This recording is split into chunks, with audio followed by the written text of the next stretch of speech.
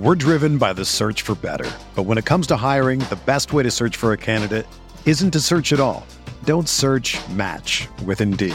Indeed is your matching and hiring platform with over 350 million global monthly visitors, according to Indeed data, and a matching engine that helps you find quality candidates fast. Ditch the busy work. Use Indeed for scheduling, screening, and messaging so you can connect with candidates faster. Leveraging over 140 million qualifications and preferences every day, Indeed's matching engine is constantly learning from your preferences, so the more you use Indeed, the better it gets. Join more than 3.5 million businesses worldwide that use Indeed to hire great talent fast. And listeners of this show will get a $75 sponsored job credit to get your jobs more visibility at Indeed.com/Blue Wire. Just go to Indeed.com/Blue Wire right now and support our show by saying that you heard about Indeed on this podcast. That's Indeed.com/Blue Wire. Terms and conditions apply. Need to hire? You need Indeed. What's up, y'all? It's Drewski, and I've teamed up with Mountain Dew to produce a hilarious new basketball podcast called The Dew Zone with Drewski. Learn the backstories of your favorite ballers and celebrities like Jamal Murray. Did you have like a favorite team? Was it the Raptors at the time or no? Was the Raptors even started around that time? Come on, bro. I ain't that old, fam. You talking like I'm 50. Taylor Rooks, Asia Wilson, and many more. You won't want to miss this. Listen to The Dew Zone with Drewski on Apple Podcasts, Spotify, and wherever you listen to podcasts. Pele leaned in and said something to Freddie. Don't let them change you. Keep working on what makes you different and what makes you special. It was great advice, but it caused me some problems. But what could change Freddie Adu? Soccer is going to explode, and it's going to be around this kid. We were the Beatles. Everywhere we went, it was the Freddie Show. And with that came the expectation, and with that came the pressure. New episodes of American Prodigy drop Tuesdays from Blue Wire Podcasts. Hello and welcome to the RotoViz College Football Fantasy Podcast. I'm your host, Stefan, joined by Matt. If you don't know who we are by now, where have you been all season? We're excited to bring you this podcast brought to you by Blue Wire, Indeed, and Bet Online. We have a lot to get to today. We're going to start off with some news and notes, talk about some of the games that have already been canceled, some coaches that have been canceled. We're going to talk about Matt and I's kind of low-key favorite, one of our favorite days of the year, and it being signing day today. And then, of course, yeah. And then, of course, we're going to get into a quick recap of last week, and then we're going to spend a lot of time looking to the upcoming championship schedule, some fun games coming up, and then, of course, we'll touch on the playoff scenarios and kind of what we think might happen, and then, of course, we will end the show with our locks. But before we get to all of that, Matt, I'm freezing in my basement. It is so cold here in Colorado, and I just don't know if I can make it until spring. How are you doing? I mean, we got like frost this morning, and when I left, I had to run to the store this morning. It was getting the like freezing rain, which is always a little bit terrifying. So it's not bad though. It's like 20 something here, so it's not warm, but it's not like Green Bay in January or something ridiculous. God. So I definitely am not going outside in the shorts that I typically wear around my house. Right. No. And nor should you. I was at the store the other day and it was like 18 degrees and I saw these kids walking around in shorts and t-shirts. I was like, what the hell are you trying to prove? It makes no sense to me. But anyway, we probably don't need to talk about the weather that much. There's so much to get into. Some of the big news as far as players go this week is that Chuba Hubbard opted out. Not really a surprise to anyone at this point in this season, but he is gone. Really disappointing year. I know you shared a tweet with me of someone who said that he could fall kind of like Eno Benjamin, may he rest in peace, did last year. I think both of you think that's kind of an overreaction. What are your legit thoughts about Chuba moving forward here? So the more and more I think about this, he's not in the top 3 running back conversation at the moment. I think you have to probably limit that to Najee, Etienne, and then I don't want to give him credit. It's probably Javonte. Man, he's looking good. He is, but he's the second best running back on his own team. So, and I don't mean that seriously. I think I think Chuba Hubbard is very good. I think that you could probably place him in a lot of places. Honestly, I think he's probably in the similar boat to a Jermar Jefferson. To me, I think he's probably slightly more dynamic than Jermar Jefferson just because he's proven to be a little bit more of a pass catcher. I think his draft capital will probably end up being similar to someone like a Kareem Hunt in the fact that even if he does go day 3, it's going to be early day 3. And I don't necessarily think he's dead to right. Like, I think you can probably still draft him if the landing spot works out okay. But yeah, I mean, I think that it's going to be, I think a lot of it becomes landing spot dependent. And if he goes and kills the combine, who cares? Because athleticism is all that matters at the running back position, like 90% of the time. So I'm totally okay if he goes out and runs a ridiculous 40. Yeah, I agree. And he was someone who, like, he was our RB2 just a few months ago. And the beginning of this season, that Oklahoma State offensive line was so terrible that it's really hard to, I think, give him, to knock him down too far, just based on kind of what was going on there. But I agree with you. I think if he lands in the right spot, I mean, I think the comp you gave it is great. Like, I mean, he could really still succeed in the NFL. I by no means think that this season screwed him over too much. Let's move ahead real quick to some of the canceled games. We've got Louisiana Monroe versus Troy canceled, Purdue, Indiana, Vandy, Georgia. Man, I wanted to hit that Georgia number so hard.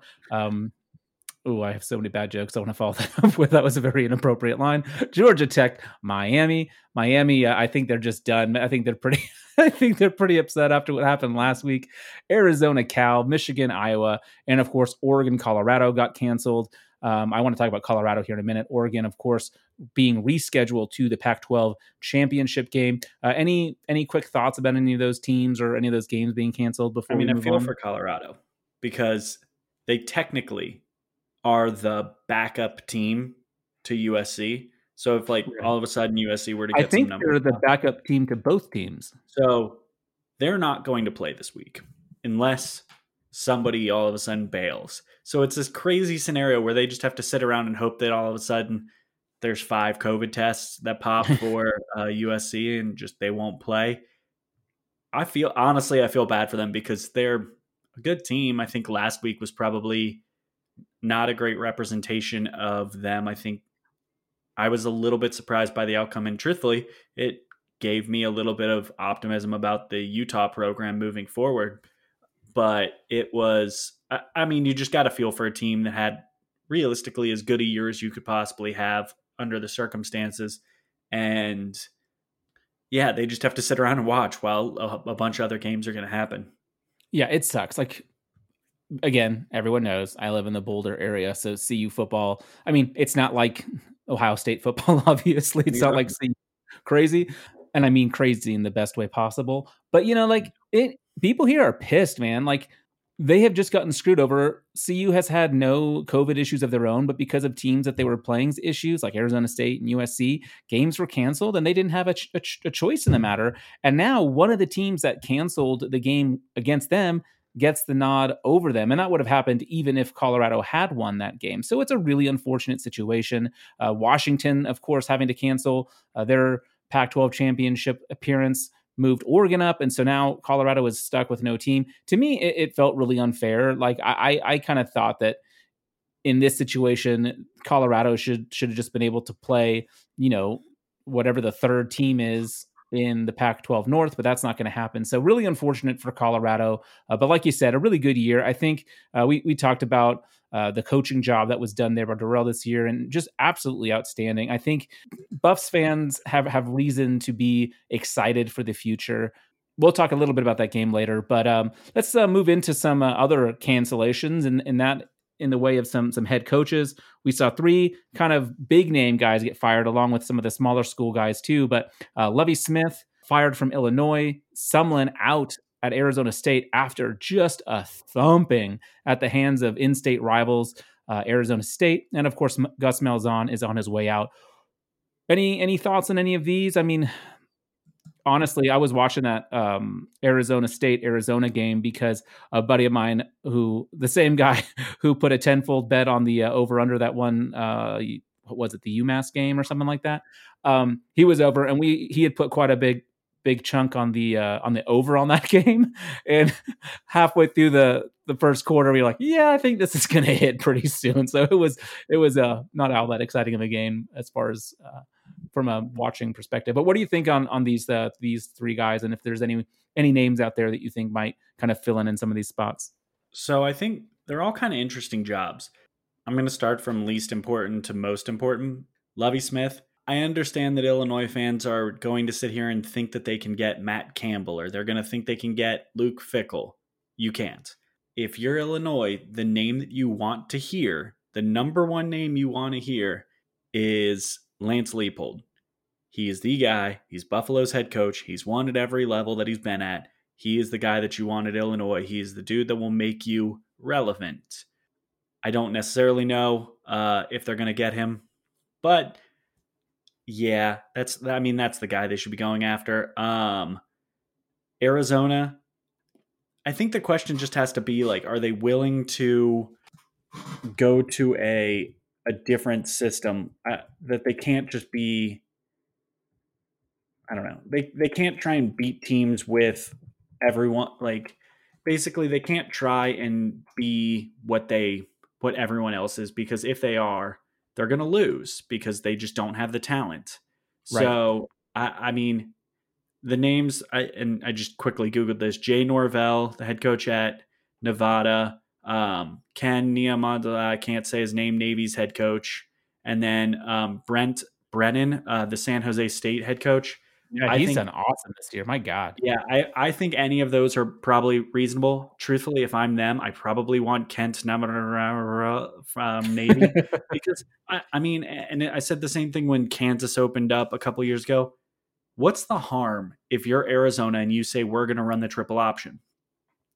Yeah, I just wonder if they would bring that offense with them. They should. They should. I think if you're Arizona, what is the harm in trying to run an offense that is different? Because if you go out there and you try and run the air raid against USC with inferior talent, what's going to happen? Oh, you get pummeled. You're gonna lose. So do something different. Try and be unique, and then maybe you will find some success. Yeah. The thing about Sumlin that kind of upset me the most is just what Khalil Tate might have been with a better coach around him. He didn't want. So they had, I think that it was Kent, a guy, I can't say his name. I think they had him. They had a triple option. They had an option coach that they were looking at last time, and they went with Sumlin largely because Khalil Tate didn't want to run the option. He wanted a pro style offense, and he wanted to be a passer, and blah blah blah blah blah. Sucks. Play to your strengths. Niumatalolo, I think is how you say his name. But I'm sorry. The other name that I would throw out there, he's not on anyone's rumor list, and I'm sorry if I'm just going to piss off Tulane fans. Willie Fritz needs to be a name on all of these jobs. Mm-hmm. He's a creative offensive mind. He's really good, and I would like to see him get a big-time program job, or I should say a Power 5 program job. Like I said, I'm guessing you're saving the big name for the last school we're talking about. Yeah. So now we'll jump into Auburn, and Auburn there's three names. There's Mario Cristobal, not happening. I think we're extending him as we speak. They're working on extending his contract. He will absolutely not be the head coach of Auburn. Anyone saying his name is a grifter, they're lying to you. It is down to two names. It is Kevin Steele, the defensive coordinator, and the logic behind him is basically if the donors to Auburn love him and love what he is doing, then they will pay out the $21 million to make him the head coach. That's it, because he has done what he has done his job regardless of everything. If it is not him, and this is who I would call the definitive favorite to get the job, no matter, again, whatever the reporting is right now, it's a dude in COVID protocol right now, and his name is Hugh Freeze. I hate him. Your favorite coach on the planet. I say I've said this despite my personal feelings towards Hugh Freeze. Hell of a coach. He's a really good coach. He knows how to make an offense. And my favorite scenario right now is that Hugh Freeze goes from Liberty to Auburn, and Malik Willis goes from Liberty to Auburn, where he just transferred from, and pushes out Bo Nix, who pushed him out in the first place. That would make me giggle. I think if I were to guess right now, I'd guess on Hugh Freeze, just because I don't think you can fire a coach for $21 million and not have your guy lined up. And Hugh Freeze, let's be realistic. He does not want to be at Liberty. He wants to be he wants a big time job. And I think this year was proof that he earned it. He put together a ridiculous offense at a bottom 20 team last year. Like that, we're talking about a Liberty team that's, I think, 2 years removed from one win or something. Like, they're just not a great program. They've only been in the FBS for 3 years. He made them relevant. And there were lots of times this year where they looked like they could play with basically anyone in the country. So absolutely. The one name that'll be funny is that if Hugh Freeze takes that job, Liberty is not going to take a step up character-wise with their replacement, because if Hugh Freeze goes, it's going to be Art Briles as the next coach. So just go from disgusting human being to disgusting human being. Yeah. Fuck you, Liberty. Let's just move on. I have nothing positive to say about Liberty. And we have a huge listener base from that school, so we have to be really sensitive. I have a feeling that with all my political takes, there's not many Liberty alumnus listening to our program. Can we talk about signing day, Matt? I know you want to get your hands on that topic, and it's a day that we both really, really love. It's kind of weird now that they've changed it to, a few different spots throughout the year. I know we're going to have another big day in February. So not to mention that this year is just kind of weird with COVID stuff, but no huge surprises today, but I do know there was one specific player you wanted to, at least one player you wanted to mention. So take it away. So there's a lot of people who are going to make an impact. Caleb Williams is the number one quarterback in the country. He's going to Oklahoma. He probably won't make an impact next year. He may not make an impact the following year, but he's very, very good at the Elite 11. He won it. He won the Elite 11 finals this year, even though he was like the fourth or fifth best quarterback there during it. But we all found out that the Elite 11 is kind of a weird system. Right. But whatever. My boy Ty won that, by the way, legit. He didn't. The Elite 11 finals. Go look it up. Caleb Williams won it. I know, but it's because of all the shenanigans that you're talking about. But so Caleb Williams is going to be really good. Emeka Egbuka is going to be very, very, very good. He's very awesome. Washington actually picked up a 5-star quarterback in Sam Heward, who looks pretty special. Georgia has Brock Heward's nephew, I believe. Sam Heward. I've watched minimal film on him, but he is the 12th ranked player in the country according to the 247 composite. And that's impressive.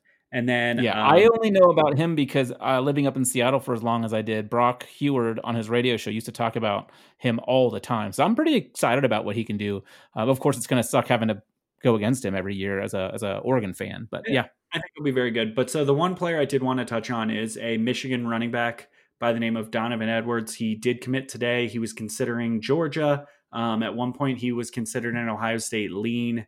I think he is incredibly talented. He was a player that early this year, he was so good that Ohio State had actually told him if he was willing to commit in February, he would be the only running back in Ohio State's class. And if you look now, Ohio State has 2 top 10 running backs. I think it might be top 5, but I won't exaggerate. So 2 top 10 running backs in this class, and they were willing to move away from both of those guys just to bring him in. He is a guy that is more dynamic than their current running back situation. He is better than Haskins. He is better than Charbonnet. I think there is a decent chance he could make an instant impact and see the field as a freshman. If he doesn't, the coaching staff is committing malpractice. I think he is probably in my top 3 running backs coming into college. Mm-hmm. As I told you before we started recording, I don't really have them broken down yet. I still need to go and actually look up some of the stats rather than purely looking at recruiting ranks of where they are. And truthfully, a lot of it will come down to, did they land in a good landing spot? Did they go to a school where they may see the field early? Because that type of stuff matters as much as anything. But yeah, I mean, this is a unique year. If you're a big fan of college football recruiting, you tend to know that this December early signing period is the real signing day now, and that it's usually somewhere in the line of like 80% of all FBS FBS prospects sign on this early signing period. I haven't seen numbers because the day isn't even over yet, but there were some bigger name players that chose not to sign, and definitely there were others that chose not to announce. I believe Corey Foreman, the number 1 overall player in the 247 composite, I believe he did sign his letter of intent, but he's waiting to actually announce where he is going. Right now, he's seen as a USC lean, where most people expect he's going to end up with them. The other 2 names that, or I'll say 3 names, but the other 3 names that are ranked as like top 20 players who chose not to commit were JT Tuimoloau, who I honestly don't even think is going to sign in February. I think we probably won't get an answer from him until potentially May. I think he's gonna push the process because he's been adamant that he wants to actually visit all of the schools on his list, and for him to do that, he is waiting for the NCAA to allow true visits. Tristan Lee, the 5-star offensive lineman from Fairfax, Virginia, he's considered a lean to Oklahoma. He chose today that he was going to not sign. He is expected to announce his decision in January. And then Terrence Lewis, he was a player who just decommitted from, I think it was Tennessee last week. He's the number 1 inside linebacker in the class. It's not entirely sure where he's going to end up right now, but he is not committed yet either. As of right now, if we just look at the rankings for like the top 10 schools, this is according to the 247 Sports Composite. We've got, as you pointed out, this could still change based on where some of the other players land. But we got number 1, Alabama, followed by Ohio State, Georgia, LSU, Clemson. Then number 6, Oregon, ahead of Oklahoma, Florida, Notre Dame, and Michigan. So that's kind of your top 10 as of right now. That, of course, will change. We'll give you guys, much deeper analysis and in-depth coverage after the playoff. I'm sure we'll dive into some of this stuff over the offseason, of course. So we'll keep you abreast of all the exciting information, and I'm sure we'll have a couple podcasts around that February time as well. So yeah, really fun day. I'm excited because Oregon just landed. Last year they had their best recruiting class, and this year's class is actually even better than that. I'm really excited for Ty Thompson and Troy Franklin, Dante Thornton. It's going to be fun, man. Our offense is going to be great, but no one's here to listen to me. I just need to start a Ducks. I just need to start a Ducks podcast so that I can talk about them because no one else actually cares. But yeah, we've also care when they're NFL prospects, and I think we have a couple of them that will be. That's right. And yes, for all of you Devy degenerates, I will be taking Ty Thompson in some of my Superflex leagues just because I want to be sure to have him in at least 1 or 2 leagues. Something else we should probably touch on real quick is some of the teams that are bailing from bowl games. I'm not all that surprised. The last one, not the last one, but one of the big ones I saw was your boy Jerkovich, the Boston College, decided they weren't going to do anymore. What do you think about some of this, and what are some of the other teams that you wanted to touch on? So right now, Stanford has opted out. Kansas State, they were terrible, but they were opting out. Georgia Tech and Pitt, I believe, both opted out. And and there's rumors right now that Michigan is about to choose to opt out of their bowl game as well. I don't have a huge, I can't blame anyone. I think I've talked about this. I've talked about this a few times this year. I think it's just why make these kids follow these stricter than every other player's protocol just to go play in a meaningless bowl game?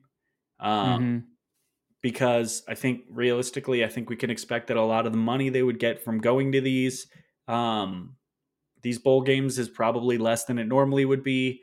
The I guess fun of going to one of these games, like if you were in the Sugar Bowl, normally you get to go down, you get to go see Bourbon Street, you get to see New Orleans, you get to experience this, and that's kind of gone because you're not going to get to do that. So there's a lot of these things that are just kind of like, it's a weird year, and I can't blame these kids for not wanting to go be a part of it. And then honestly, I can't blame the schools for being okay with just forfeiting probably $1 million or $2 million in some situations. And yeah, it's a bummer. We all would like to see more and more of these games, but I mean, I don't care. There will still be football on for most of this like month. I'll be happy to watch whatever I get. Right. I don't need to watch Michigan play again. Come on. I've seen enough. They suck. They suck. I've seen enough. Well, you know what doesn't suck? Indeed. 2020 has already reshaped how we work, and it's almost over. Businesses across the globe are challenged to be their most efficient, which means every hire is critical. And Indeed is here to help. Indeed is the #1 job site in the world with more total visits than any other job site, according to Comscore. Indeed helps you find quality candidates quickly so you can focus on hiring the person you need to help keep your business going. Unlike other sites, Indeed gives you full control and payment flexibility over your hiring. You only pay for what you need. You can pause your account at any time, and there are no long-term contracts. Quick aside here, this is not one of the points I'm supposed to read, but I'm going to tell you, I have had so many like I've told you guys in the past, like I've been using Indeed for my day job, and I get more quality candidates than I can do with. Like I have so many people to choose from because they're able to match me with people who actually are qualified for the jobs and are great candidates. So it's been really, really great working with Indeed.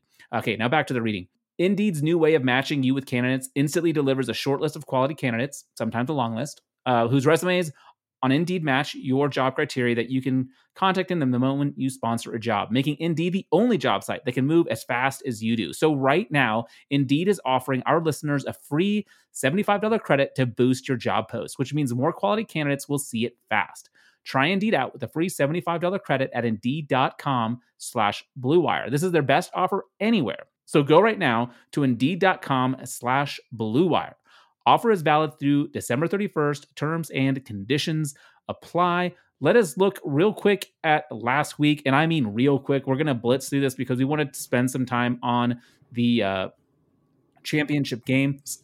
Matt, your locks went 6-6 this week. Overall on the season, you're 43, 42-3. Still got that winning record. You went 2-2 on our kind of regular showdown this week, bringing your record to 39-29. You're still doing really well there. I went 3-1 on those, and I'm also at 39-29. So we are both kind of rocking that regular season record, doing well there. I went 2-1, my first push of the year on my locks, which brings me to 47-37-1 on the season. Give us a quick rundown. You don't have to hit on every game that you did, but maybe one or two that you really felt. Yeah, you really felt like, man, I really nailed that one, or wow, how did I miss that? So I'm going to just go with ones that I missed really bad because they're funnier. I had Arizona State and Arizona under 56.5. They scored 77 points. Arizona State themselves scored 70. I was going to say Arizona did their part. Yeah, that was a joke. My favorite bet of the weekend was Illinois and Northwestern under 41.5 because this shouldn't have hit.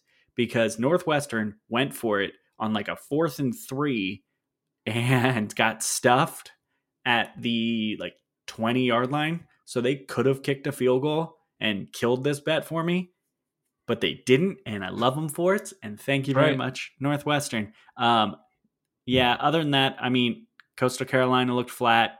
Colorado came out. We mentioned them. I think they didn't come out and play well. And then, it was an up and down week. I started off 3-1 and then Saturday hit and I didn't do so well. Yeah, I felt good going into the week. Again, I had a couple of games canceled, 3 of them. My favorite bet was the Texas -29.5 versus Kansas, and I was super upset that got canceled because I'd already put down a significant amount of money on that one, and it would have been fun to see that cash. The other one that I felt like that my process was wrong looking back was the Georgia first half money line. Georgia first half -7. It pushed, so it was fine. But the more I thought about that, I really just should have, if I thought Georgia was good enough to beat them by 7 in the first, I should have known that they'd be able to stifle Mizzou down the stretch. And I should have just went ahead and done the 13.5 or 14 on the full game because they ended up just crushing them. Just took them a while to get going. But other than that, I thought it was pretty good. You hit on both your upsets this week with both Memphis and Iowa getting the win. I had a UNC +133, and man, Georgia Southern wanted to get me that +285 against App State. It was super close, and for a while they were up, but then App State pulled it out in the end. Let's take just a minute here to go over some of the games from last week. I think we really don't need to spend that much time. Of course, Oklahoma, West Virginia was canceled. We both were on the wrong side of Utah 38, Colorado 21. That game was a lot closer for much of the game, but it was a tale of two halves where Sam Noyer looked fantastic in the first half, and in the second, he just was really just off, and Jarek Broussard in the running game couldn't get going, but Utah looked pretty good. My favorite thing from this game was Brendan Rice. Yes, Jerry Rice's son had 2 touchdowns. One was a huge kickoff return, and the other, or punt return. Now I can't remember. I think it was a punt return. And the other was kind of a screen pass that he took to the house. So 2 huge plays for him. I don't know what you thought of this game or what you think this means for these programs moving forward. Obviously, we talked about Colorado's misfortune, but what do you think? I think if you're a Utah fan, you have reason for optimism looking towards next season. Yes, the team was very young this year. Yes, there were probably moments when you weren't exactly having the most fun watching them, but hey, they pulled out some wins that maybe they shouldn't have, so take it. That's right. That's right. I didn't have a lot of thoughts, though.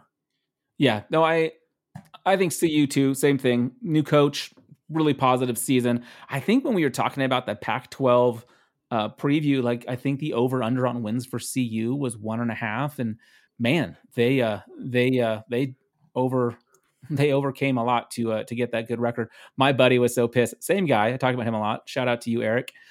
He had actually put a couple of bucks with 100-1 odds for CU to win the Pac-12 this year. So he's so pissed at how all this shook out.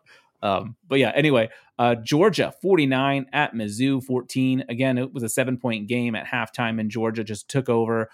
I'd like to hear your thoughts, not so much on this game necessarily, although that's welcome too. But we've seen a real shift, in my opinion, since JT Daniels was given the reins. Do you think Georgia is in a prime position with the strong recruiting class they've had over the past few years with JT Daniels in place? Do you think they're going to be a team that can really challenge the Alabamas and Floridas of the world for an SEC championship title? What does challenge mean? Get there? I mean, yes, I think next year they will be much more well-equipped to beat Florida. Partially because Kyle Trask is leaving, mostly because Kyle Pitts is leaving. But I mean, yeah, they're going to be the favorite to win the East next year. Do I think they can beat Alabama? No. Why do I? And honestly, you just mentioned, they've had these great recruiting classes. They've been awesome. So is Alabama. And Alabama is ahead of them right now. And Alabama has their guy for next year, and it's a potential superstar. I still like JT Daniels. I actually think in my next year's like quarterbacks that I'm looking for, I will not be surprised if by the end of next season, JT Daniels is the top quarterback going into the draft. I think he's that good. Ooh. But I don't know. There's a lot. I think the truth is they had the wrong quarterback starting all year, which makes me assume that JT Daniels was not fully healthy and they couldn't put him on the field. So yes, this is what happens when you have a truly good quarterback and not Stetson Bennett and not Dwan Mathis, who still really like you, Dwan Mathis, but you aren't good enough to run an offense to put up nearly 50 points. And JT Daniels is. They've got really good receiving talent. I think they'll be a team that plays really good defense every year, and most likely they will still get thrashed in the SEC championship game. Right. Let's move on to one of your ones you got wrong. Sorry to say, UNC 62 at 20 at Miami, who only put up 26. You were on the over on this game as one of your locks, and man, I regret not joining you with that because my UNC almost covered the 66.5 on their own. They looked absolutely dynamic, and it wasn't even the passing game and Sam Howell and those great receivers that did it, but they were able to do it on the ground. You mentioned Carter and Javonte. Carter had 308 yards rushing. Javonte Williams had 236. They combined for 5 touchdowns. I mean, they just dismantled Miami's run defense. Super impressive game. Miami just didn't look right from the get-go. UNC did, and it was a blowout. The game felt every much of a blowout as a scoreline indicated. So I thought it was a really impressive performance by the Tar Heels. Yeah, no comment. Miami every once in a while just has the really, really atrocious game that makes you question Miami as a program. this was that game. Right. And they had the same real big letdown against Clemson. Like they never really. Yeah, but they should have gotten they should have gotten destroyed by the difference between Clemson and North Carolina is that Clemson should have destroyed this team. Heck, like a Notre Dame should have destroyed this team this year. North Carolina should not have destroyed this team. They're talent for talent. Miami is just as good as North Carolina this year. This is Miami always has random letdown spots where they come out and they play bad. And this was a game where their run defense was hot garbage. Michael Carter is very good. He's probably going to be a fringe day 2 pick. Michael Carter nearly went for Jarrett Patterson numbers. Right. Like, that's stupid. Yeah. They combined for the most. I'm stealing this stat, and I don't actually know that it's factual, but I'm stealing it from Cover 3, so if it's wrong, it's on them. But basically, Carter and Williams combined for the most by any running back pair. That's stupid high. And most yards. So, like, if you're letting up 500 rushing yards, there's no defense for you. You suck this game. Yep. Hope absolutely. that next year you don't suck as bad. Yeah, and if you look, and my point wasn't so much disagreeing with you as much as Miami's only 2 convincing wins on the year were Florida State 52-10 and Duke 48-0. Everything else was pretty damn close, and it just makes you kind of wonder how good they were or weren't, and if maybe they're a little fraudulent and what the future might hold. But the last game that we talked about was USC at UCLA. USC was able to cover the 3, winning by 5. They did need a big comeback at the end. UCLA was up for a lot of the game, up pretty big, and USC was able to come back. That might be a storyline for later on as we look at the Pac-12 championship game. But yeah, I actually didn't watch anything but the highlights on this one. I don't know if you had anything to add to this before we get into our long list of games that we want to talk about. I didn't watch a second, but I'm looking at the stats real quick. DTR, Dorial Thompson Robinson. Dorian. Gosh darn it, I get it wrong every time. 30 for 36, 364 yards and 4 touchdowns. Threw 2 picks, but I kind of don't care if you throw that many yards and your completion percentage is that good. I don't know if he's actually NFL caliber, but I do know that next year when I'm looking for like DFS plays every couple of like podcasts when I'm talking about him, if he's in a good matchup, he's a player I'm going to be looking at. He's really athletic. He also rushed for 50 yards in this game. He's a player that is going to continue to be fun to watch. And because we have to mention him because we're legally obligated to, Kedon Slovis, 30 for 47, 344 yards, 5 touchdowns, and 2 picks. He's really good. I think he's probably most people's QB1 going into next season, and I don't agree with it. And I think too, it's kind of been a tale of 2 halves for him, quite literally, both in the first half of the season and the second half of the season, but also in games themselves. He's really seems like it takes him a while to get going on offense.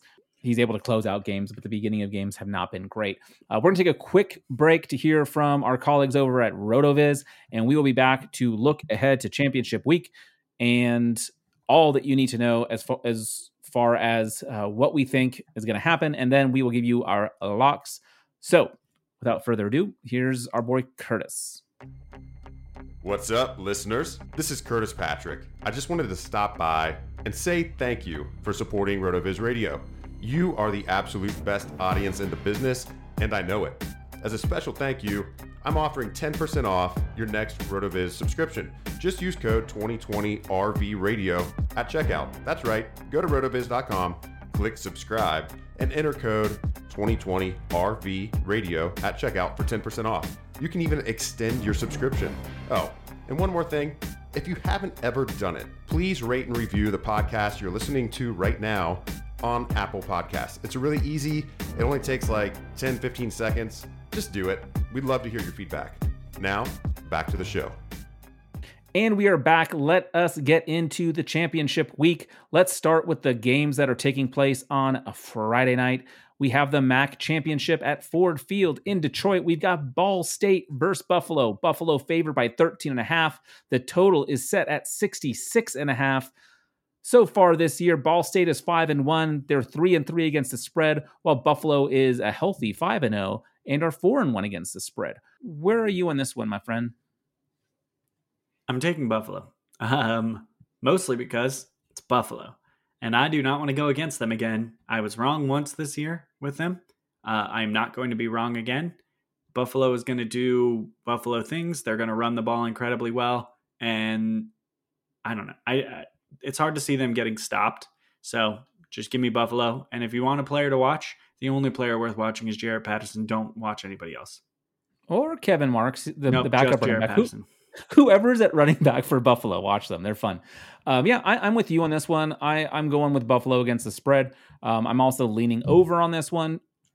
I think you put it well. Buffalo's offense is just rolling. Now, granted, they have had the luxury of playing Akron and Bowling Green, two of the worst teams, but they are doing what they need to do, even against bad teams. They're averaging just under 52 points per game, which is first in the country. They're also first in rush yards with 345 per game.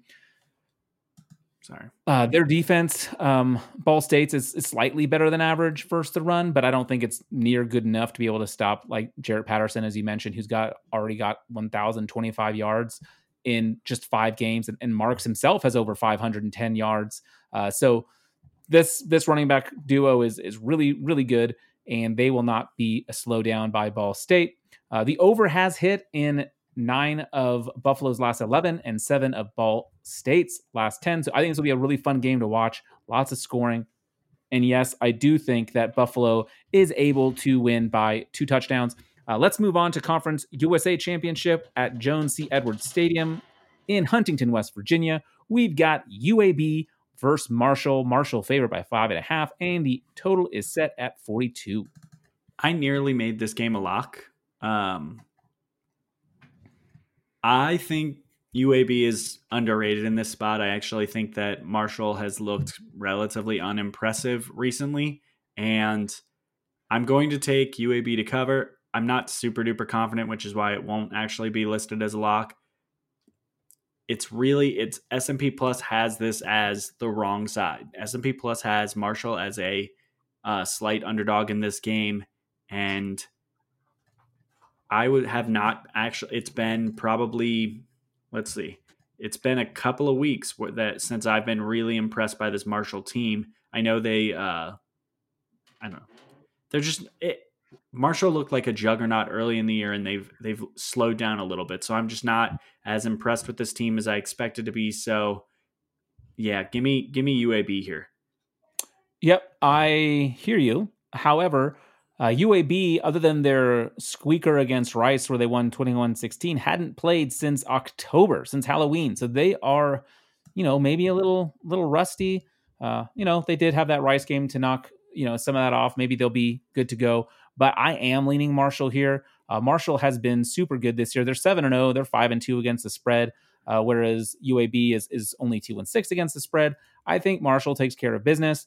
They have the 4th scoring defense and 4th against 4th defense against rush yards allowed. So I think Marshall's able to shut down UAB, not shut them out completely, but I think they're able to win by a touchdown. So we will be on opposite sides on this one. But I'm rolling with the Thundering Herd, my man. Now let's go to, the most important game of the year, Pac-12 championship at United Airlines Field in Los Angeles. We've got the Oregon Ducks versus the Trojans of USC. Line is 3.5. The total is 62. Where are you on this one? So I was going to pick USC in this game. When I initially was looking at it, I was going to pick USC. And then I started breaking it down and actually looking at everything. I am taking Oregon here because USC does not have the running game strength to exploit this Oregon defense. Yes, Oregon's pass defense hasn't exactly been stellar, but they have been worse against the run. So because I don't think that USC is going to put up explosive run plays against this Oregon team, I think Oregon's offense will be able to do enough to, I guess, turn this into a little bit of a show, like a little bit of a shutout, and they'll probably be able to get a shootout and get a couple more stops against this USC team. So, Oregon. Would you lean the over in this game as well? Yeah. Definitely. Okay. I don't see either one of these defenses coming out and having stellar performances. Yeah. So to me, this game, and maybe this is too broad or general of analysis. To me, though, this game is really going to come down to turnovers. If the secondary for Oregon can get Slovis to throw a couple of interceptions, and if Shuck and company can actually keep from turning the ball over, I think Oregon can win this game fairly convincingly. However, I don't know if they'll be able to do it, and Oregon has not done a great job of holding on to the football themselves. So I really think that whoever wins the turnover battle in this game ends up winning the game. I was leaning Oregon, then I was leaning USC. I feel like I haven't gotten a good read on this Oregon team, even having watched every single snap of the season pretty much. And I still just don't know. They just seem very Jekyll and Hyde. One day they look really good. Tyler Shuck is rolling, but the defense is struggling. And then the next, the defense is looking good, and Tyler Shuck can't complete a pass and is making terrible decisions.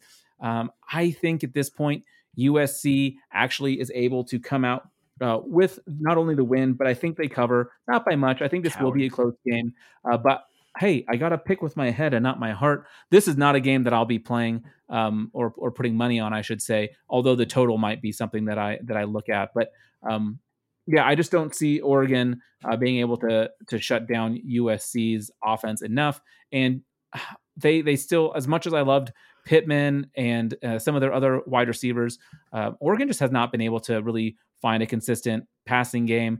And I think that could hurt them in a shootout where they're relying too much on running the football. Now, granted, they've done pretty well at that, but I just think Tyler Shuck's going to make one or two mistakes, and that could cost us. I know I'm the huge Shuck lover, but yeah, I just don't know if he's able to pull it out.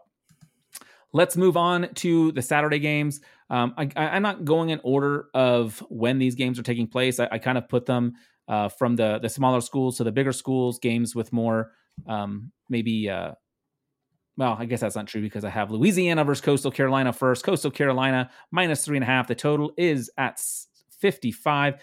This is the Sun Belt Championship game at Brooks Stadium in Conway, South Carolina. You just changed yours, my man. Yeah, going undefeated is really hard. I don't know if this Coastal Carolina team is good enough to go undefeated. I think this Louisiana team has kind of been forgotten for how good they actually are. I'm going to take them because they're fun. And the Ragin' Cajuns are 9-1 on the year. I mean, they've had a really impressive season themselves. I think you bring up a really good point. I do think that some people have kind of forgotten to them. Now, their only loss was to this Coastal Carolina team back in October. They lost 27-30. So not only is it difficult to go undefeated, it's also difficult to beat the same team twice. And that's exactly what the Chanticleers will have to do to go to 12-0. So I kind of agree with you from a strict looking at what's most likely to happen. However, I do think this is a special team. I think Coastal is able to take care of business. I think that they win in a close one. I think they win by just more than a field goal, barely get the cover. So I will lean Coastal, but man, I don't feel great about it. But it would be fun to see them go undefeated. Let's move on to the Mountain West. It's Sam Boyd Stadium in Las Vegas, Nevada. Man, this San Jose State team has just had the craziest of years. They've had to be all over the place, not being able to play at home. These players have been away from their family for so long. They're getting 6.5 points against Boise State. The total is at 54.5. Talk about a game I got wrong last week was the Boise State total. I was on the over and they didn't sniff it. But this game, man, it's going to be interesting. San Jose State has looked really, really good at times. I'm curious to hear your kind of analysis of this one before I give you my opinions on it. What if I don't have analysis? Oh, that's fine too. Honestly, I just think San Jose State's the better team here, and I think they're probably going to take this game outright. You think outright? So would you be willing to go a little money line on this one, or are you just going to stick with the points? Why don't you scroll down the page a little bit? Ooh, that's funny. I watched San Jose State's their game last week, and Starkel seemed very up and down. Now, even though they got the win, he just looked a little inconsistent to me at times. I do wonder if he'll be able to put together a complete game. Now, they did end up beating Nevada by 10. It was a fairly comfortable win in the end, but for a while there, it was pretty close. So I am curious to see what they can do. That being said, I was a big fan of Bailey something or other, their wide receiver, their senior wide receiver, their captain. He's got the worst dance moves you've ever seen, but he can catch a football. In fact, Starkel hit him for a deep one early in the game where, he didn't actually catch it. It kind of hit him in the head and then bounced into his hands. It was really quite hilarious. But he sure did celebrate like he was great. I'm with you on this one though. I think San Jose State is able to keep it within a touchdown. I do think Boise State wins, but I think it's a pretty close game. Let's move on to the American Athletic Conference. This game is being played in your hometown of Cincinnati, Ohio at Nippert Stadium. The line is 14. The total is a pretty low 46.5. I think Cincinnati rolls in this one, but not quite enough to cover the 14. I think Tulsa is able to get in with a backdoor cover. Their defense has been pretty good this year. I know Cincinnati is amazing, but I think that Tulsa is able to keep it within 2 scores, although I think the game itself plays out as a less close than the final score will indicate. Where are you on this one? So I almost put down Cincinnati as a lock. Actually, let's ignore that comment I just made.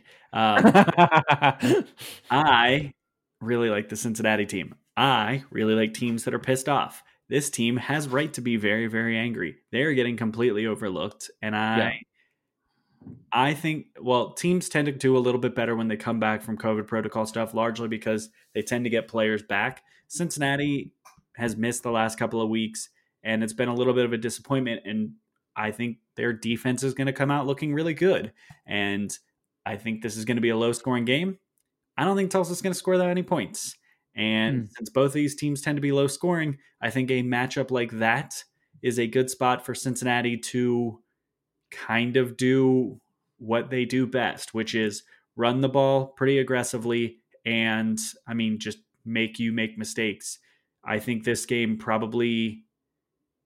it'll probably be closer than I'm comfortable with, and I'm not actually going to take it at 14. I'm going to shop around a little bit, and you'll see. You'll hear about this game later. I like it. I will say Tulsa's 5-1 on the year and 5-1 against the spread. So if you think they're going to lose, maybe Matt is on the right side of this one. Bearcats, of course, are 8-0, but they have not played a game. And since their last game against Tulsa I was going to give the date that they haven't played since November 21st against UCF. So that was my birthday, by the way, and it's been a while. That was my point. Yes, obviously they haven't played a game since they've played a game. Thank you, Matt. The Big 12 championship at AT&T Stadium in Arlington, Texas. Oklahoma versus Iowa State, a rematch. Iowa State getting the better of Oklahoma in that big upset win earlier this year. Both these teams have really progressed even since then. I think Iowa State's offense has gotten a lot better since the beginning of the year. Breece Hall remains one of my favorite players in all of college football. Just outstanding running back. But what is going to happen on the field? Of course, Iowa State with that 37-30 win. Last time they met, the line is 5.5. Over under set at 58. Where do you lean on this one? I'm torn, actually. In my heart and just gut instinct, I think Oklahoma comes out and just rolls. I think this is a spot for them to show that they have been kind of forgotten about and maybe not in a way that they should have. I think for Oklahoma, they would like to come out and have one of those huge performances that makes you think, well, if there's a little bit of chaos that ensues, maybe Oklahoma needs to climb up these rankings really, really fast. And this is, it's a good spot for them to do it. Now, their defense needs to actually come out and play average football for that to happen. And I'm not positive that that's possible. I'm taking Oklahoma just because I think it becomes an avalanche, and I think Iowa State gets stopped a couple of times, and I think that Oklahoma's offense has been rolling ever since the return of Ramondre Stevenson. If I mentioned his name this year, I think he's important. So I think Spencer Rattler has a strong game. I think they win. I think they probably win by a touchdown. And I think the over is probably the smartest play of the bunch. Yeah, what's crazy is just looking at OU's last few games. Since that crazy Texas overtime thriller where they were able to get the win 53-45, they have only allowed more than 14 points once, and that was 28 points to Texas Tech on Halloween. Their other games, 14 to Baylor, 13 to Oklahoma State, 9 to KU, and 14 to Texas Christian. Of course, these aren't like stellar offenses, but in the past, we've seen Oklahoma just hemorrhage points to bad teams, and they have done a lot better at shoring that up. So I do think the defense is improved. Now, I think you're right that Iowa State will be able to score because I think Breece Hall will get going. That being said, OU's rushing yards allowed defense ranks 7th in the country. Now, a lot of that is because teams have to throw to catch up and can't run the ball, but they're averaging only giving up 89 yards a game on defense. So I do think it could be interesting. I think Iowa State keeps it close for a while, but then Oklahoma does end up winning by more than a touchdown. So I'm with you. Give me Oklahoma. Let's move on to the game that you're probably most excited about. We got the Big Ten championship game at Lucas Oil Stadium in Indianapolis, Indiana. We have Ohio State versus Northwestern. The line is 20.5. The over-under is set at 57.5. Northwestern on the year, 6-1, 5-1-1 ATS. Meanwhile, Buckeyes are undefeated at 5-0 and 3-2 against the spread. I'm assuming you're going with Ohio State here because that's your first love, and I'm reading it. And I don't know if you've ever picked against Ohio State. So give me some reasoning though, because I'm sure that this is not strictly based on homerism. It's like 50% home. No, it's not actually. So this is the kind of matchup that actually really favors Ohio State because you're going up against a team in Northwestern that is not explosive in the passing game. As we've seen this season, Ohio State actually does have some flaws. They're not as good as they were last year because they get exploited in like vertical passing games. So players like Ty Freifogel had a big one. Jaden Naylor from Michigan State had a couple of big plays. I don't remember who else, but Rutgers threw kitchen sink at them, so they just kind of made unique things happen. But over the course of the season, they've actually gotten really, really, really good at stopping the run. Northwestern is a team that runs the ball about 55% of the time. They're a team that does not necessarily get a good line push, and that's going to be a struggle when you're going up against what is arguably the two best defensive tackles in the last 10 years for Ohio State. So with that in mind, I do think that Northwestern's going to come out early. They're probably going to try to be a little bit creative and do some trick plays to get things going. But over the course of the game, they're going to really struggle to run the ball. And because of that, they're going to have to start going to Ken Peyton Ramsey, create deep passing plays. And I'll read off a couple of stats later, but no, they're not going to be able to do that. And Ohio State is going to, they're an avalanche team. Ohio State might get stopped early. They might end up falling behind 7-0. Heck, they might fall behind 10-0. But what eventually happens with this Ohio State team is the dam breaks. And when the dam breaks, you're not stopping this Ohio State offense. They're going to score because their receiving core is too good. They're going to score because their running backs are going to run away from you if you miss a tackle. And they're going to score because they have the best college football quarterback. I know. I'm sorry, Kyle Trask fans. I think that I think you mean Trevor Lawrence fans. Well, I think Trevor Lawrence is the best NFL prospect from who am I certain is going to. But I don't think Kyle Trask fans. Well, they probably do think he's better than Justin Fields. Never mind. They're wrong. What I'm saying to that is, I think that Northwestern is probably going to have some moments where their defense looks good. And then what's going to happen is Ohio State's going to have a drive where they score on 2 plays. And Northwestern's going to come out in 3 and out on the next one. And Ohio State's going to score in 4 plays. And the game's going to get out of hand very quickly. And then when Northwestern has to pass the ball just to stay in the game is when Shaun Wade gets a pick. When they go 3 and out just passing and they have to punt. And it becomes this is the type of matchup that really favors Ohio State because you aren't at that big risk of giving up the explosive pass. Yeah, I do also think Ohio State is still out to prove that they do belong in the playoff. Now, I think both you and I agree Both that of you agree. both of you. Yeah. Sorry, man. It's been a long ass day. I do think that no matter what, they're in the playoff if they win, but I do think they aren't going to be satisfied with keeping this game close.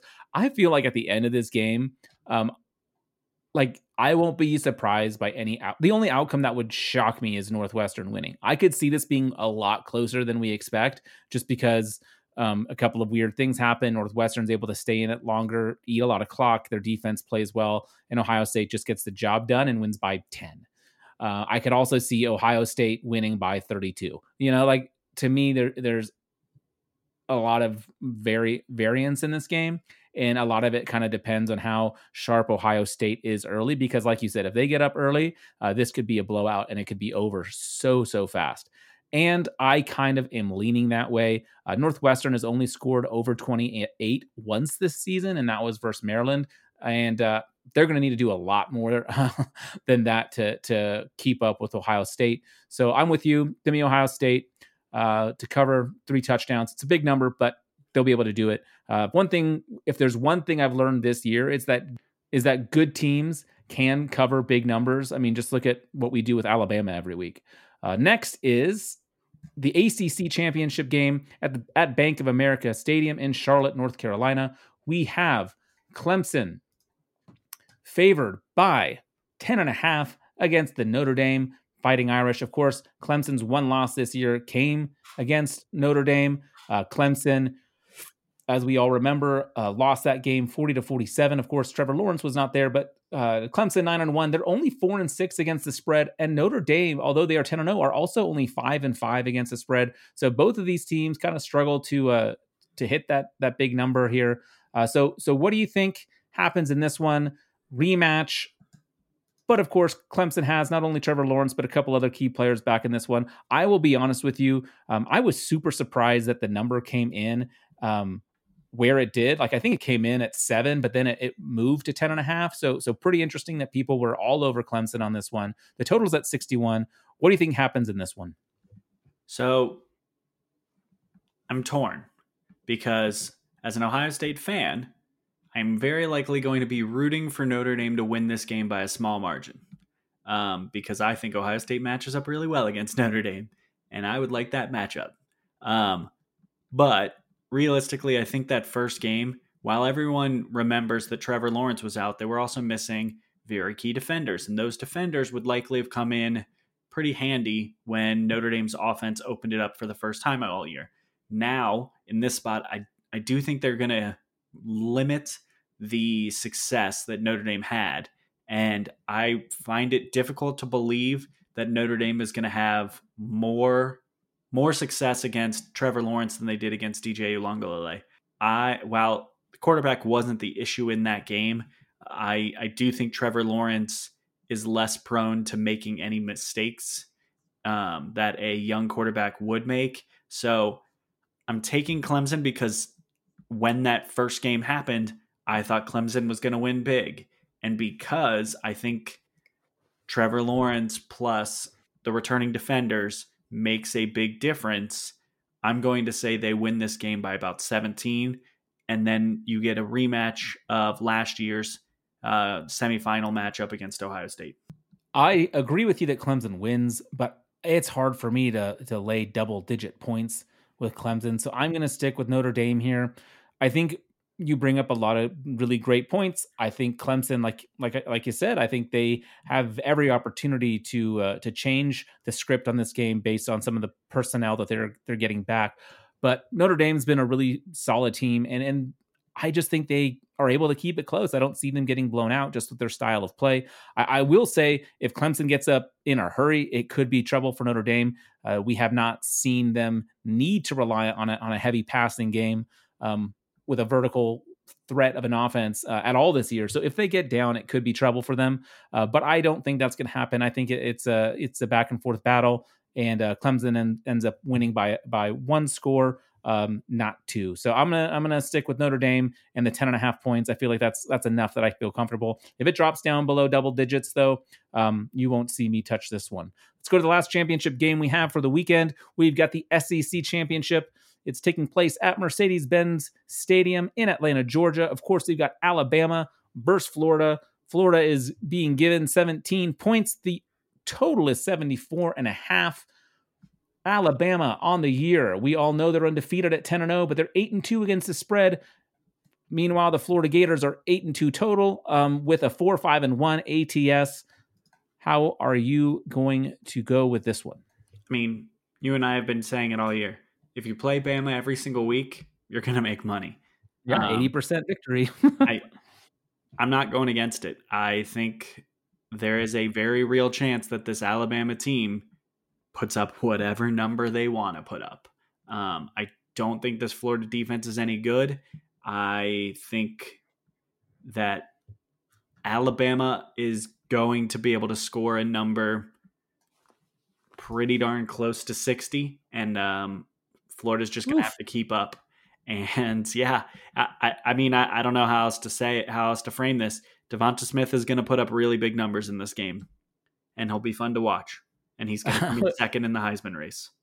I was listening to a podcast earlier this week where they're like, what if Mac Jones, just like to make sure he can win the Heisman and doesn't have any votes taken from Devonta, what if he just only throws it to Mechie, like just avoids him so that he can, keep his numbers from getting too outrageous. No, I'm with you on this one. I think Alabama, 17, sure, that's a big number for a championship game, but man, Bama is something special. Florida, I think, we didn't even talk about that crazy game against LSU. We probably should have. My God, that was just absolutely insane how Florida blew that one against LSU with a tossed shoe. I'm sure all of you have heard of that, so we don't need to spend any time on that. But even in that game, Trask looked a little off. He threw a couple of interceptions, and he's going to have to be perfect to beat Alabama, and I don't think he will be. I think he'll make a couple of mistakes, and against this Alabama team, if you make mistakes, you're going to lose. You need to score on every possession, I think, if you're wanting to have a legitimate chance. We saw that crazy shootout with Alabama and Ole Miss earlier this year where it was back and forth for a while, but then at the end, Alabama just kept scoring and then Ole Miss just kind of slowed down a bit. I think that's going to happen in this one. I think Alabama is up for the task. I don't know if there's a big enough number either on the what I have to lay or the total for me to avoid this game. I'm going to have fun with this. We'll get into that later, but yeah, I'm also in Alabama with this one. Agreed. Football's back in full swing, and you may not be at the game this year, but you can you still be in on the action at BetOnline. BetOnline is going the extra mile to make sure that you can get in on every possible chance to win this season. From game spreads and totals to team, player, and coaching props, BetOnline gives you more options to wager than anywhere else. Head to BetOnline today to take full advantage of the great sign-up bonuses. Don't forget to use the promo code BlueWire at betonline.ag. That's BlueWire, all one word. BetOnline, your online sportsbook experts. Yeah, we got through the championship games. That's awesome. We did it.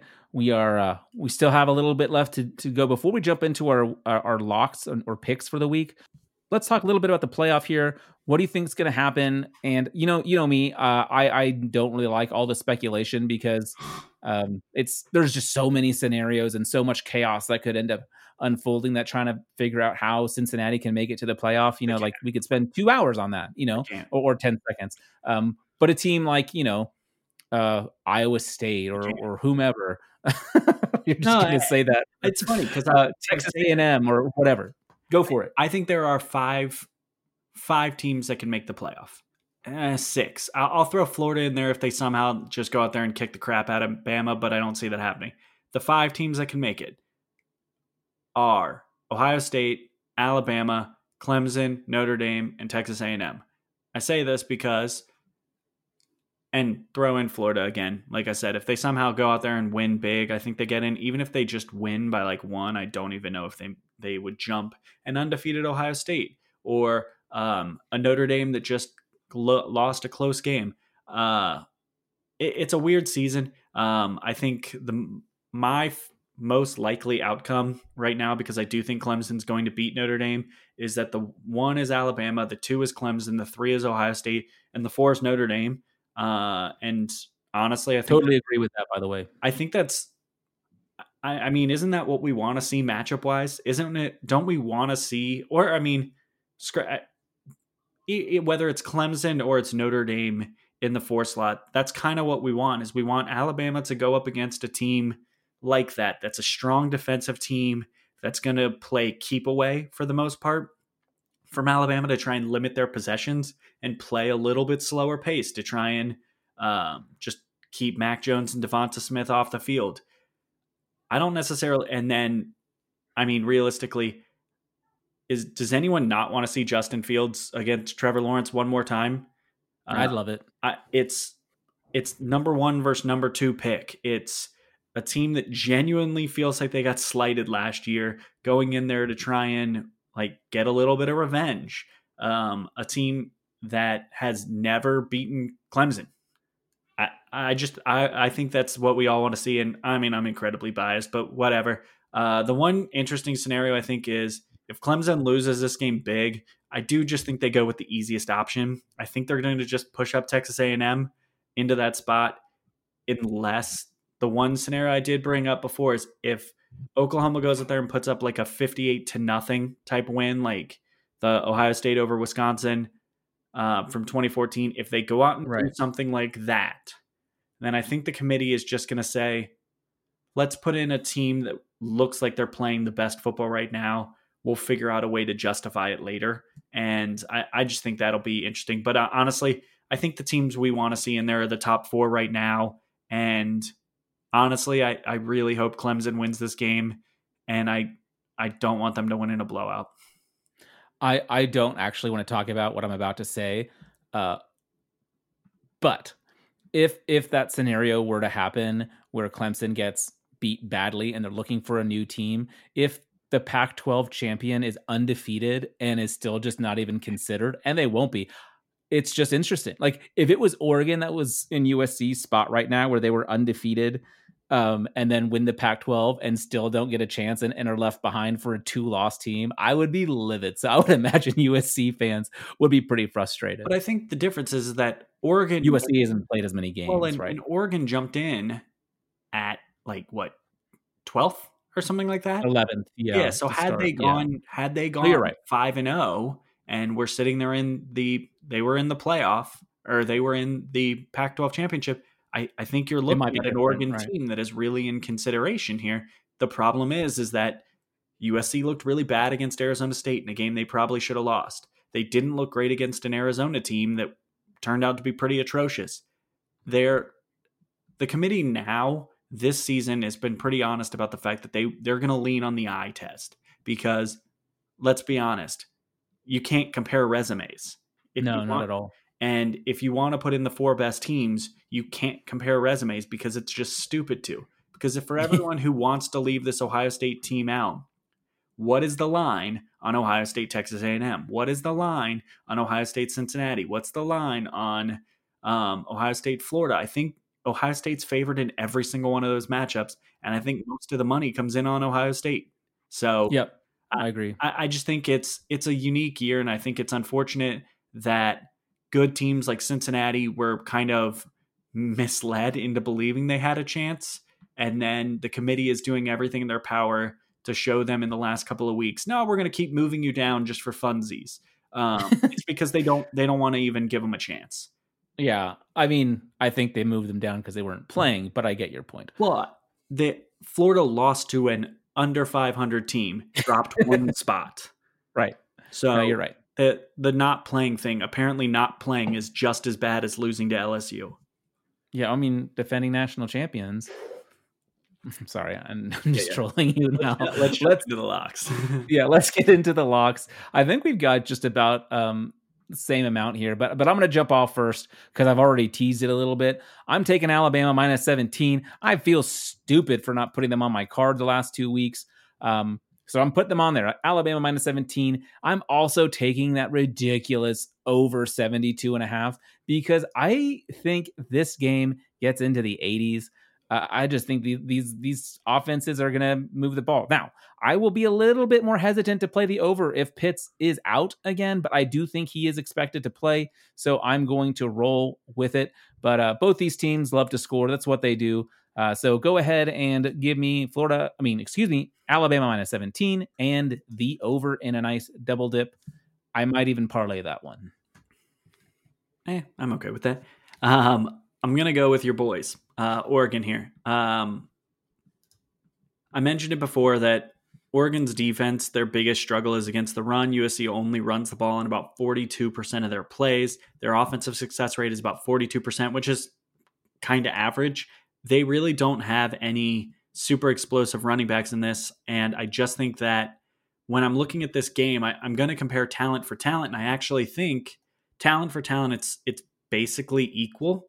And I think I would say that for being a 3.5 point underdog, they are a very live dog to just come out and outright win this game. And they probably have just as much reason to come out and win it as USC, even though USC is this undefeated Pac-12 champ. I think this Oregon team is really coming in here pretty feisty and pretty live to win this game outright. So taking Oregon, S&P Plus only has it at 2, so I think it's a close game. I think there's a decent chance they only lose it by a field goal, and equally, I think there's a chance they win it outright. Yeah, no, I could, again, I'm leaning USC, but I could totally see that play out. USC also on a short week, also didn't know who they were going to be playing at first, so I think I don't think it's a crazy pick. Locking it up, I love it. I hope you're right. That'd be so fun. My next one is one that, when I saw the line, it surprised me just a little bit. It's Missouri versus Mississippi State. You can get this game as a pick'em, and both S&P Plus and some of the other places actually have Missouri as, like a 2-point favorite. So I feel like I'm getting 2 points here. Missouri's been, fairly good this year, 5-4 against the spread. Meanwhile, Mississippi State, they've gone 1-7 since that huge win to open the year. They're 3-6 against the spread. Again, 2-6 if you take out that first game, since teams kind of got to see what they were doing in the SEC. Mizzou got blown out by Georgia last week. They're not playing Georgia again, though. They're playing a Mississippi State team that, to me, is not great. So I like this game as a pick'em to go towards or to benefit rather the Missouri Tigers. So I will go ahead and take them in a pick'em. Missouri, please. All right, here's my double dip. I mentioned it before. I'm shopping around. I'm finding Cincinnati at 13.5. I'm gonna buy the hook if I can or if I need to. Cincinnati's gonna win this game because they need to win this game by as much as they can, because realistically, if you're in that head coaching staff, you are trying to give the committee a headache. You want to make your team look like the team that is supposed to be there. And I think the way they do that is by pulling a shutout type performance. S&P Plus has this game at 14. And because I said this is potentially going to be a shutout type performance, I'm also taking the under 46.5. It's a low number. Cincinnati has gone under in 10 of its last 14. Tulsa has gone under in 6 of its last 9. Both of these defenses allow less than 3 points per opportunity, and they both run the ball on 50% of plays. What that means is you may see quite a few field goals. You may see quite a few just stops, and you're going to see the clock moving for a lot of the game. Because of that, I do think you're going to see it being low scoring, but I do think that UC probably wins this game by about 14. Yeah, no, I like it. I like it a lot. I'm sticking with my non-championship games for a minute here because I think there's some fun value to look at, and I'm going over to our Volunteers, and I am going to pick against them. They are up against Texas A&M, and you already kind of mentioned this, but there is, not a likely scenario, but there's an outside chance that Texas A&M's game actually means something. But it's only going to mean something if they put up big numbers. If they squeak past Tennessee, I don't care what kind of chaos happens, they will be on the outside looking in. So Texas A&M is motivated to put up a big number, and Tennessee, while they're 3-6, like they've been able to hang with a few teams, when they kind of take a step up in competition, they have been atrocious. I mean, we all remember them getting absolutely rocked by Bama, getting destroyed by Florida. Even Kentucky put up 34 on them. I don't see them being able to stop this Texas A&M offense. I think Kellen Mond is able to do kind of whatever he wants. And I think Spiller, as you've mentioned many times, when he gets to go up against a subpar defense, he just dominates. So I think Texas A&M goes up big early and stays up. And this 14 number to me is shockingly low. If I can, it opened at 13. So I don't know if there's any 13.5s out there. I would love it if you could find me one, Matt. But I'm guessing I'm going to have to stick with my 2 touchdowns. You can? You can get 13.5 at 2 places. Perfect. I only need it at 1. I will take Texas A&M at 13.5. And man, that might be my favorite pick of the week. That's a solid pick. I am going to go with a game that kind of goes against quite a few of my principles. Oh, I love it already. This sounds like a Stefan special then. I was looking at this game initially as an under because both of these teams like to run the ball quite a bit. But they played already once this year. They scored about 57 points. I'm a little bit surprised this number isn't 2 points higher. But I'm going to take Louisiana and Coastal Carolina over 54.5. And I don't have great logic for it, except for the fact that both these teams are pretty efficient offenses. Both these teams are just generally good. And we already saw it happen. I don't see a reason to believe that this is a lower scoring game than it was last time. So I'm going to take Louisiana and Coastal Carolina over 54.5, and I'll probably regret this one. Speaking of regrets, speaking about, kind of going against your own principles, I'm going to do the same.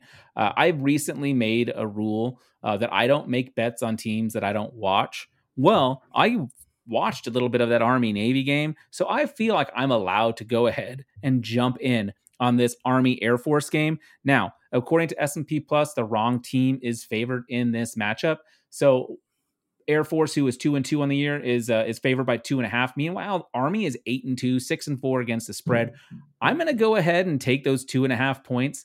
I might actually, personally, and I want to be clear here, I can actually get it at +3. I'm taking Army +3. I might actually go ahead and just make this a money line bet for myself, but for the sake of the locks, I'm going to go take those 3 points. But I think the wrong team is favored as well. I think Army is a better team than Air Force. I think they win this game. So Army +3 feels like a good one. But again, I will probably end up regretting it. Unless you love it. Do you love that one? I actually like that one. Okay. I'm going to take my first dip into the Big Ten championship game because I have multiple bets on that game. I'm going to take the Northwestern team total under 17.5. Yeah, it seems low. But you know why? It's because Ohio State allows a 32.8% success rate. Northwestern runs the ball on 59% of their plays. So they lean heavily on it. If you watched them last week, they attempted, I think it was 12 pass attempts all game? Yeah, that's not going to be enough to score on this Ohio State one because Ohio State has a pretty solid run defense. And I did mention before that it takes an explosive passing game to beat this Ohio State defense. Well, Northwestern averages 1.7 passes over 20 yards per game. That is the 14th lowest margin in all of college football. S&P Plus projects them right now at 16 points. I actually think it'll probably be closer to 13, and I'm going to take Northwestern's team total under 17.5. You know what? I'm going to stick with you on this one. I'm going to just extrapolate a little further. How's that for a $3 word? It's not a big word at all. I'm just a moron, so it seems like a big word to me. It's got 3 syllables. Yeah. In that same game, you mentioned that they have, you mentioned the implied points from S&P Plus for Northwestern was like 15, 16, 17 right in there. If you look over at Ohio State, it's at 33. So I'm not great at math, but you put those together, it's still under the number. Northwestern has not given up more than, let me see here real quick. They have not given up more than 29 points all year. Now, granted, I think Ohio State is the best offense they've played, and I think they will put up more than 29. But I think that Northwestern is not really able to score that much. The only way that Northwestern has a chance in this game is if they keep it a low-scoring game. And so while I think they really try to bleed the clock, I don't think they're able to really do it. But I do think that number of 57.5 is a little bit too high. So I'm going to take the under for the game at 57.5. based mainly on your logic for why you're so low on Northwestern scoring. So Northwestern, Ohio State, under 57.5. So there's an Ohio State game this week. So what does that mean? First half. Ohio State minus 10.5 first half against Northwestern. There we go. Their leads at halftime this year, 10, 15, 32, 21, 28. Yeah, they've had some closer games. They haven't been great against the spread this year. But you know what they have been good at? Winning by a decent amount at halftime. I think they're going to continue that trend, and they're going to be up by more than 10.5 points. Ohio State minus 10.5 in the first half. I like it. It's going to be 10, and you're going to hate yourself. I've had some bad beats over the last couple of weeks and some stuff. Yeah. I'm going to jump into some of our championship games that we've already covered, so I'm not going to spend too much time on it, but a game that we actually differ on, so I know you won't like this one, but I'm taking Marshall -5 versus UAB. UAB has only played once since Halloween due to COVID, and that was that kind of rough game versus Rice. They were out. I know they were out 11 players, but some of those players still might not be back against Marshall. The Thundering Herds defense leads the country in allowing just 11.4 points per game. UAB is 1-6 against the spread in its last 7 games versus a team with a winning record.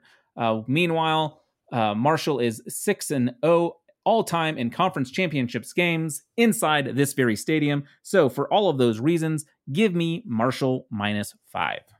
Yeah, I don't have any more, so you can probably just keep going. Okay, I've got 2 more. I'm going to take, and I'll be quick on this one. Oklahoma versus Iowa State over 58. I feel like that's a pretty low number given it's a Big 12 championship game. Even S&P Plus has this as an over, and they don't have that many overs, as many as I think they should anyway. I'm the over king though, so give me that. Over 58 seems too small, so I like that one. And then my final one is, I just think 10.5 is too much for that Clemson game. Again, I mentioned it earlier. If this drops less than double digits, I'm going to avoid it. But while I can still get it at plus 10.5, I'm all in. So Notre Dame plus 10.5 versus Clemson is my final lock of the week. Yeah, what upsets do you have for me, Matt? So I only which ones do you hate? Well, I actually did look at that Army number. I do think they're probably going to win outright. Let me glance, because I did actually have a couple other ones that I was looking at. I'll stay off of it. I'm going to take San Jose State plus 180. I mentioned it before. I think they're just a better team than Boise State. I don't think this is Boise State's best team they've had recently. And while I do think that they're probably a decent team and that this game is probably a sweat down to the finish, I do think San Jose State is a really well-coached team, and I think they're going to just close well and win outright. Ooh, okay. I like it. This is one that kind of you already put forth the case for this, and I picked against them up earlier in the show when we talked about the Louisiana versus Coastal Carolina game. But I do like the value at plus 142, and I could see Louisiana pulling the upset here. So I am going to go ahead and even though I'm not betting it like I thought I was going to maybe with Coastal Carolina, I will actually put a little bit on the money line for Louisiana, even though it goes against my prediction, just because I like that plus 142 value. The other one, I know Arizona State is coming off a huge win against a rival. I think they could fall a little flat this week. Meanwhile, Oregon State just continues to provide value. So I'm going to take Oregon State up plus 230. That's a lot of juice right there. So give me plus 230 with Oregon State. No. Arizona State in a letdown spot. I have a question for you, though, before we finish up the show. We're not done now because now I'm shopping because I don't like that pick. I'm taking Arizona State -7 over Oregon State because as a lock? As a lock. I think that they are more than a 1-touchdown favorite against the Beavs. And I really like this Oregon State team, but that is a... No, you don't. Yes, I do. I don't like them this week. You're picking against them. You hate them. I don't like them this week. You hate the Beavs. But I am a big fan of Jaden Daniels. I'm a big fan of Diamante Traynham. I think this team is going to be able to go out and put together another strong performance. I think what we saw last week against Arizona State or against Arizona was not a fluke. And I think that this Oregon State team is not miles ahead of this Arizona team.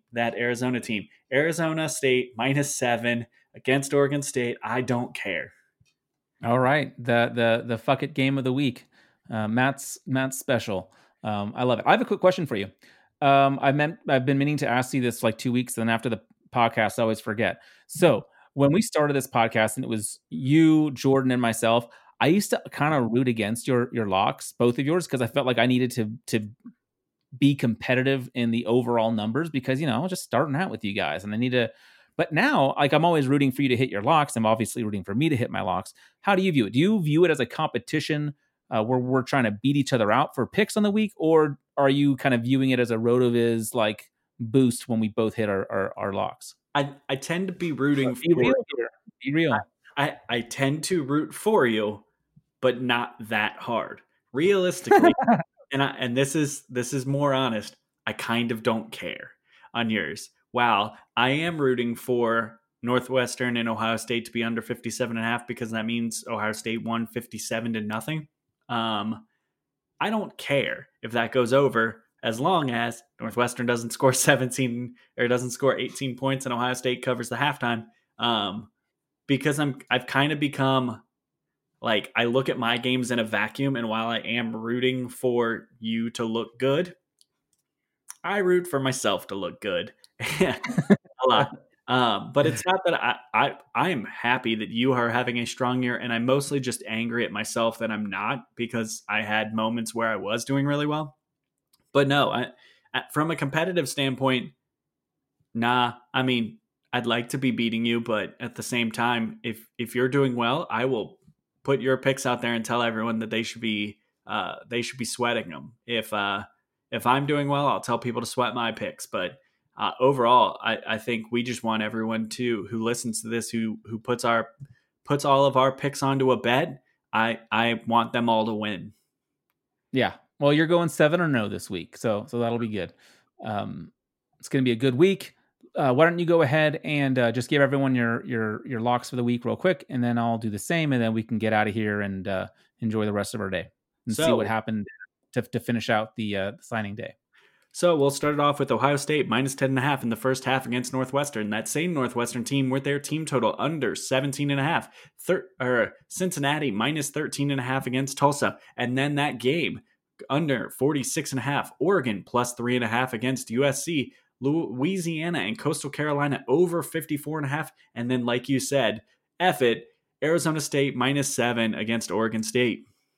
All right, I've got Notre Dame +10.5 against Clemson. I've got Alabama -17 versus Florida, and the over 72.5 in that very same game. I'm going under in the Big Ten championship game with Northwestern Ohio State. I'm taking Missouri as a pick'em against Mississippi State. I'm going the over in Oklahoma, Iowa State. I'm taking Texas A&M at that beautiful 13.5 that you found me against Tennessee. Marshall -5 versus UAB. And I'm going to cap it off with Army +3 versus Air Force. I like that. I think we have a good setup here. We're just primed for victory. We're going to close out this season strong. We are at an hour and a half. That is real long. So what would you like to leave our good listeners with this week, Matt? Bye, Chris Olave.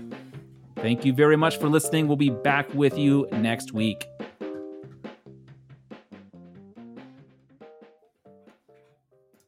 Yay! That was a long podcast.